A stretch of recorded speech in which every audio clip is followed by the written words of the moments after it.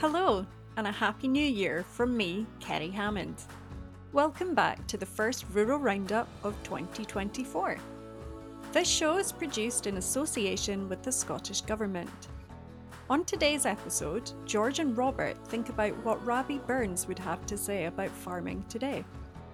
They reflect on the similarities and the massive changes that agriculture has seen since the poet was working a plough.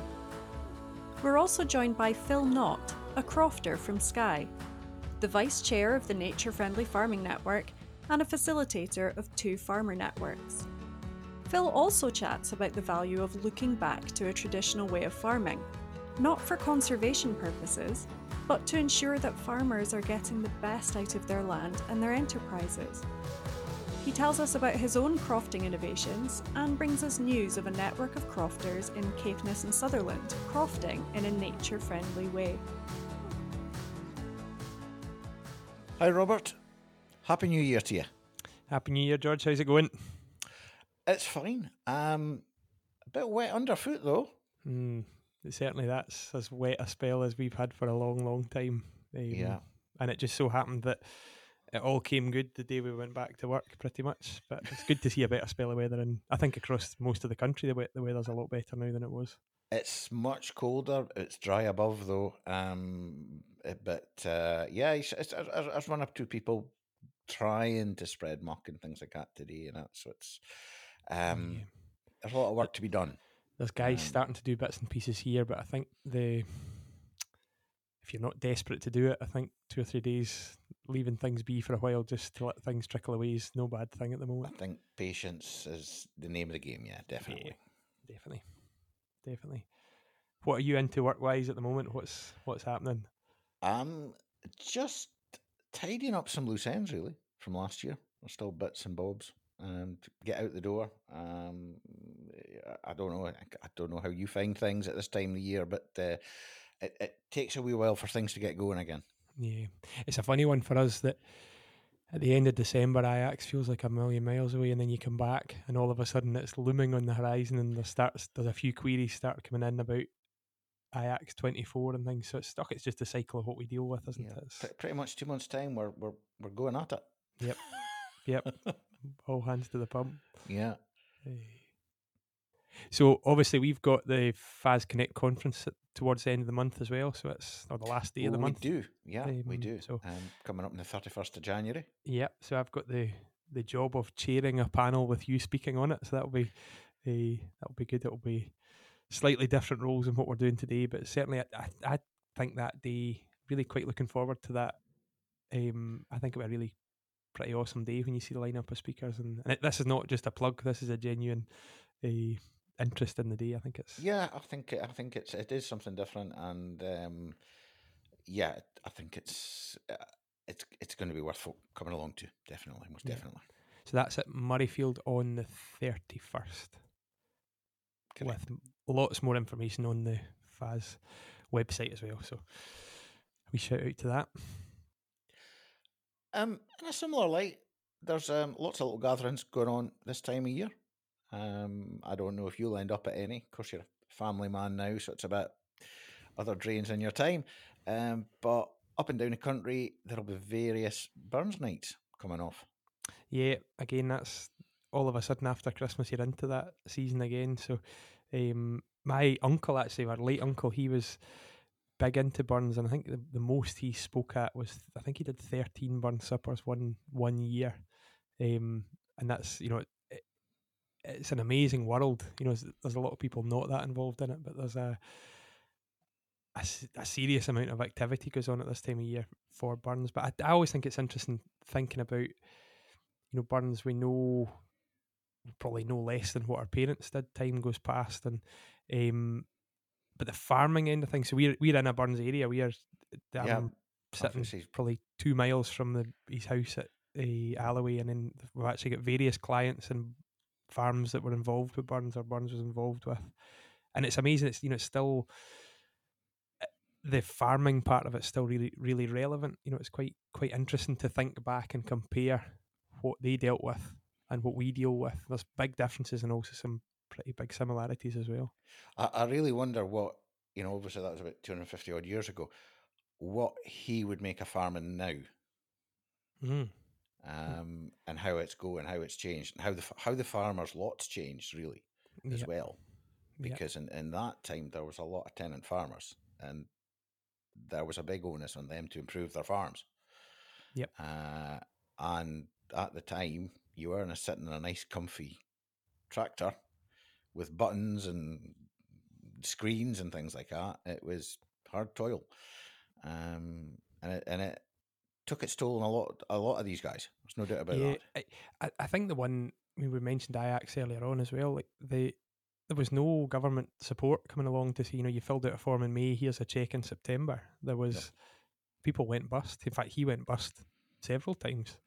Tenancies changed. The tenant had no security, so the tenant could be asked to leave pretty much. You're out, go. And it's interesting. Certainly, that world has changed entirely. Where in that time, the tenant farmer was the least secure land holding, and now, for a lot of our guys who are tenants who've got strong businesses, they're actually the most secure people. That it's interesting to see how that's changed, and certainly when you read Burns, he was pretty complimentary of some people and very disparaging of others, and certainly the ones factors and landlords quite often got the treatment when it came. But he was very much about the common man and almost, I'm not going to say kind of class struggles and things like that, but he fairly he's quite into this idea of everybody being equal and things like that. Yeah. The one I did, my higher English personal study was done on To a Mouse. So, obviously one of his most famous poems. But what's pretty clear, obviously, when you do it for higher English, you get to ruin the poem for the rest of eternity because you have to tear it to bits and interpret everything. But when you get further down, the first 2 or 3 verses is all about ploughing up a mouse's nest, and the tail end of it is all about now. It's all about politics. It's all about man's place, or the human race's place in. So what's quite clear in that poem is the start. The first 2 or 3 verses are all about how he feels sorry for the mouse, and the tail end is all about how the mouse actually should feel sorry for the person, because being a human's really pretty tough, and our role and now our whole ecosystem is so complex, and a lot of that rings true right now when it comes to climate change and resource management and too many people, perhaps, or expanding populations, how we deal with the future. I think his views on what's happening right now would be hugely interesting. Farming wise, I think the kind of controversial opinion would be probably wasn't that good at farming. At some points, or some businesses there were making good money and expanding. He was unlucky. He had other things on, and unfortunately for him, he didn't make that much money out of what he did, and all the money came after he died. But the whole regenerative farming, the whole kind of step off of intensive production, it's not a step back, but there's a lot of similarities to what the start of the agricultural revolution, what drove it, was lime, clover, all that stuff, enclosures, carving the country up a bit. That's where we are again. Yeah. So it would be interesting to know. Obviously, it's never going to happen, but it's interesting to see. The more you look, the more similarities you find. But you have to remember as well that the countryside that we now see, we're quite a mixed area, and we're probably quite similar down with you. All this patchwork of fields and that's because people like Robert Burns put their hearts and souls and bodies onto it, really, and pretty much killed themselves doing it, really. Yeah. It was blood, sweat, and tears. Yeah. The one I've spent quite a lot of my Christmas holiday being pretty cold, pretty wet, pretty miserable. But and that's in a farming context. I've had a really good, happy time in a warm house, and things have been good. But outside, it's been pretty tricky. but we've got the best of waterproof stuff. We've got the best, we've got a centrally heated house. We've got a wood burning stove. We've got everything going for us. Yeah. It must have been real tough back then doing what they did. And it's little wonder you see those, what was the life expectancy back then? I know he lived till he was 37. And didn't die because of wet weather, but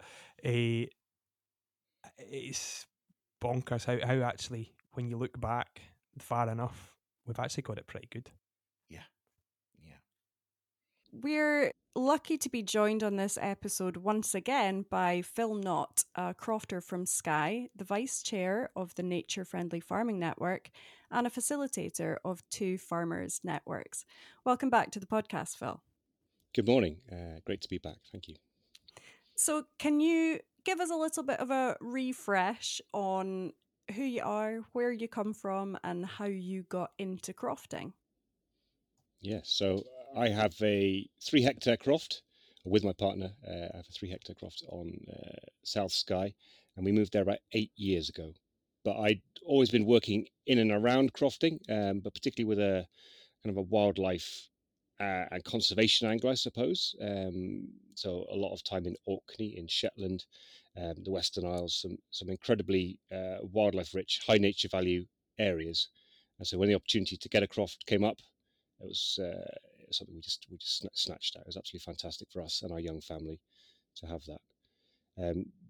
I wanted it to be productive crofting, using the land well, almost in a 3D sense as well, making sure we worked all aspects of it, managing it for food, fuel, fibre, and nature production within that, making sure that nature kind of comes along as part of the journey, and we're using nature-based solutions for that.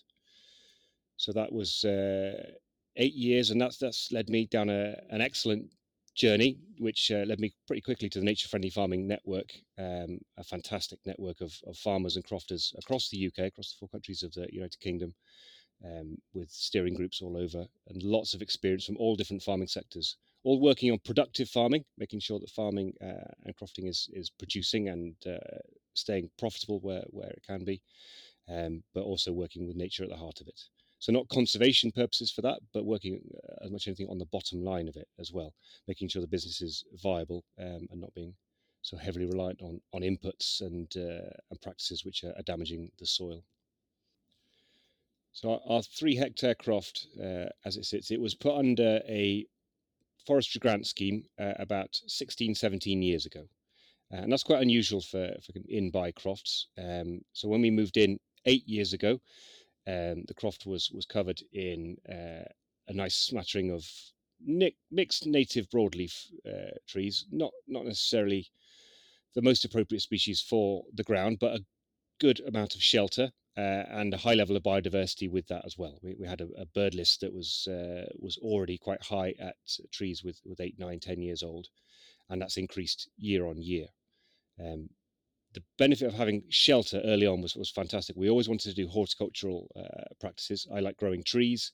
My partner likes growing willow for basketry. Obviously self-sufficient in fruit and veg. Wanted to see what we could do. So almost experimenting really with what's possible, because Skye is quite challenging ground in places. It's difficult weather at times. The soil is not the most productive. So we wanted to make sure that we were keeping everything sustainable for us, and then ideally having long-term and medium-term outputs from the croft, and each year improving it year on year. The direction I've taken with it in the last few years is to expand my fruit tree nursery. So I grow native trees as well, but I'm also using the shelter space and the facility of the croft to help grow fruit trees. The demand for fruit trees is incredible. People are wanting to do more and more. People didn't think it was possible to produce fruit on Skye, but we planted fruit trees here about 8 years ago, and now we have an orchard. We can call it an orchard. Not a huge number of apples so far, but the trees are all healthy, and year on year the level is getting higher and higher. So delighted to have that. People love that part of our journey and want fruit trees and want our advice on that. And it's been a consultation by accident, really. People just coming through to us. that led to the mentoring scheme, which is fantastic. If you've not heard of that, it's well worth checking out. So the Farm Advisory Service mentoring scheme, for anyone who's classed as a new entrant. So I think within the last 5 years, if you've got your business reference number within the last 5 years, then you're eligible for 4 days of mentoring, which is fantastic. And that could be with anyone in kind of the agricultural field in Scotland. And so for me, wanting to learn more about fruit trees, I took my 4 days to go and learn about fruit tree grafting, fruit tree propagation, and all things fruit. And that was fantastic for that.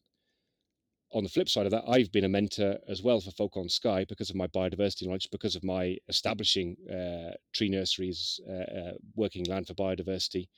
I've got a large number of folk I've been helping, often in collaboration with a few other crofters who have different skills to me. I don't have any livestock skills.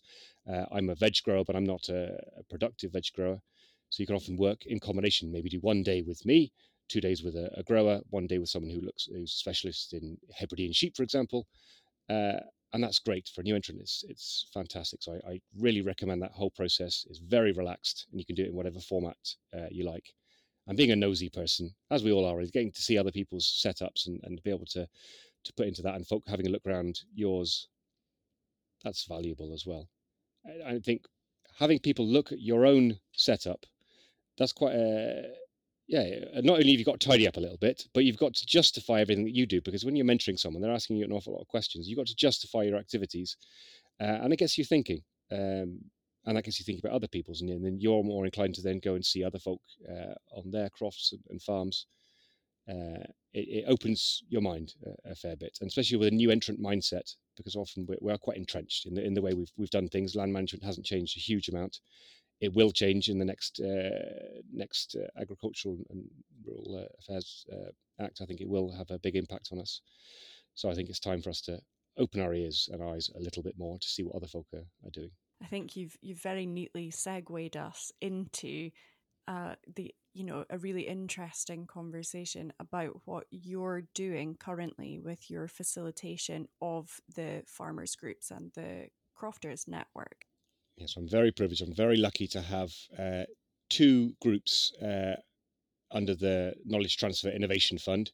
This is something that we've run in partnership under an agroecology handle for the last 3 years with our partners, Pasture for Life Association, Soil Association Scotland, Propagate, Nourish Scotland, Landworkers Alliance, and ourselves at the Nature Friendly Farming Network. We're running little projects all across Scotland covering different sectors. When I spoke to you last, I was covering a group on Islay, Jura and Colonsay. We're delighted that we had continuity funding for that. The group were really keen that we kept that going. And so I've been having visits down mostly onto Islay in the last few months. The sun always seems to shine when I'm down there. I'm very, very lucky with my weather. It's been really great as well. Continuing the work that we did. It's hard to get a group really flourishing in the first year. You can get them together, get them all bonded, get the topics out there, but you really need a bit of continuity. You need multi-year really to get the best out of it, and to bring some of the quieter folk out of their shells, and for it to be a really safe space for people to exchange knowledge. It's not easy in farming and crofting sometimes to say you're doing something different, or to say that something hasn't worked, or to really reach out to folk and say, I want to try this. Who's tried this? It's opening up, and it's not about changing all aspects of farming. It's about looking at what works, what doesn't work, and embracing what's around the corner as well, embracing change. And for a lot of folk, that's around nature-based solutions. It's about working with nature. So our group on Islay, Jura and Colonsay is most definitely geared around high nature systems, and it's about working with biodiversity. And if you've been lucky enough to go to those wonderful places, you'll know that the wildlife there is there because of the farming and crofting. It's not there in spite of it. And some of the densities of nesting waders, for example, is tremendous. And on the hills, large numbers of chough and hen harrier, marsh fatiri butterflies, great floral shows, and that's there because of the farming. We want to be able to keep that going, and not just for conservation, we're looking at it for the bottom line of the farmer as well, and showing that can work, because those farms typically have lower inputs, lower costs, and as we all know, costs have been going through the roof for all sorts of things. A lot of uncertainty in there. If you can work with what you've got, maximizing your pasture and your capturing of the sun, and using the land well, appropriately, with the right amount of rest at the appropriate times, then absolutely you can work with nature, and it makes it more profitable. We need to make sure that that's recognised by government as well. That's been a big part of the farmers' voices. They're really keen that the government are listening to these productive yet high nature value farms. If I didn't have enough on my plate already, I was asked if I'd like to take on a second group because of my crofting background, and this was for Sutherland and Caithness. So again, under the Nature Friendly Farming Network, this time in conjunction with the Scottish Crofting Federation. Would I like to start a new group up there? Yes, absolutely. Delighted for that. Sutherland and Caithness combined is an area probably about the size of Belgium. It's a huge area when you look at it, so it is quite a daunting prospect. Once we've advertised it out, we did that mostly last summer, we found the spread was actually more in the northeast corner, so more centred on Caithness and then the areas of Sutherland around that. And that's where most of the crofts are. There's a spread of crofts all up the west coast, but it's quite a small scattering, and then quite a high density on the north coast and down the east coast of Caithness and Sutherland. So with crofting, obviously there's all sorts of aspects, all sorts of sizes, all sorts of operations covered. Would fantastic to have. We're lucky to have a new group which has a real range of experience within that, a real range of operations as well. So we've got plenty of folk that are working with sheep, but in ways that is classed as regenerative, and that's something that we're not really hearing a huge amount of. People hear the buzzwords of regenerative agriculture or agroecology, not always applied to sheep, particularly in crofting setups. It's quite challenging when you've got small areas of commons and in-by to work in ways that they're essentially old-fashioned, I suppose, in many ways. But it's not about dialing back the clock for conservation purposes. It's about reducing costs and maximizing your output. So working in regenerative ways, as many of our crofters are, they have a higher carrying capacity. So people look at it from the environmental side of things and the wildflowers and things you can get in those areas. But no, these farms are having a longer growing season and a higher carrying capacity and healthier animals as well as part of that, all with biodiversity at the same time. But there are plenty of other crofters within that group as well. We've got quite a few that don't have livestock. So it's trying to balance up a group with people who don't have livestock at all and people who are solely working with sheep. But there are things like the soil, things like the crofting story about crofting townships, all of these things unite folk. And the turnout for the events has been absolutely fantastic. I think it's going to about 80% of the group turn up for every event. It's absolutely jam-packed. And it shows the appetite for it. And that's what inspires it. Every time we get these new groups together, people are itching for it. It's just the energy, I suppose. People are wanting to croft actively. They're wanting to do the right thing by the land, and they're wanting to have an eye on the future, make sure it's sustainable for themselves and for their children, and for the soil and the land as well. I think we haven't really been embracing the soil and understanding all of the difficulties of our land management when it comes to a healthy soil. And I think that's something that has united all of these groups, even though we've been talking about grazing practices and inputs and different farming setups and different support groups.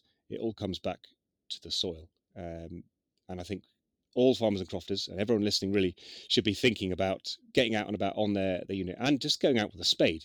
Maybe not today, ground's frozen solid here, but on other days, it's well worth just getting in and having a look at your soil profiles and your worm counts, infiltration things. All of these things are all simple, all available, all free. No one has to pay any money for these kind of things, and you can start your own baselining for that.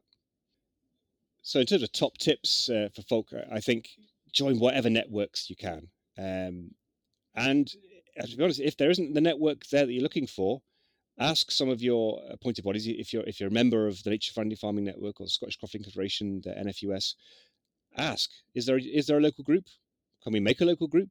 Just be proactive on that side of things. And with now there's groups like the FAS Connect. They're fantastic as well. So you can speak to your local SAC office.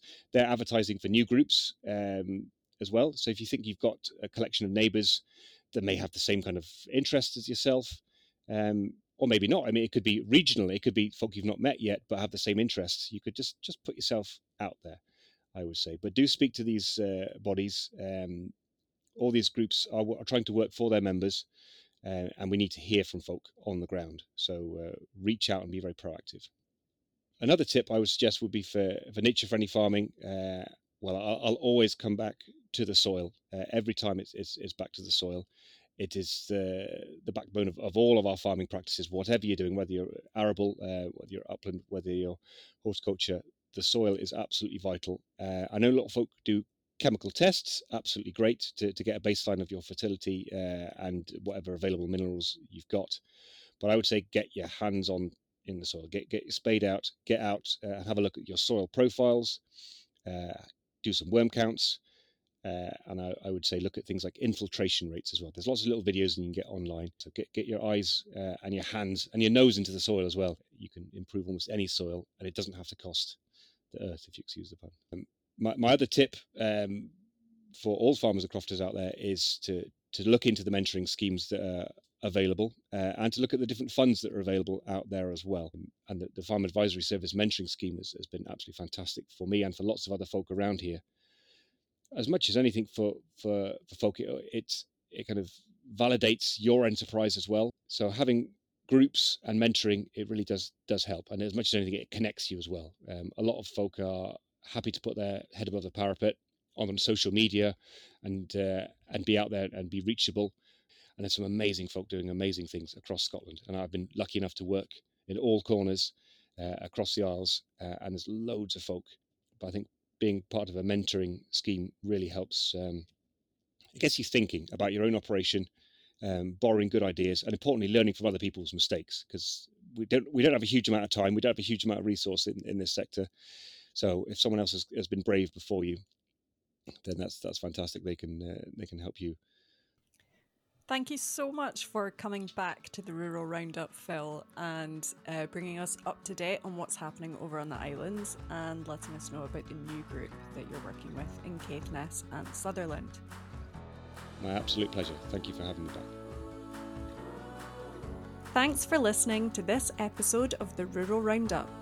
We'll see you back here on the 31st of January with our next episode. Make sure to tell a friend, family, or a neighbour about this podcast.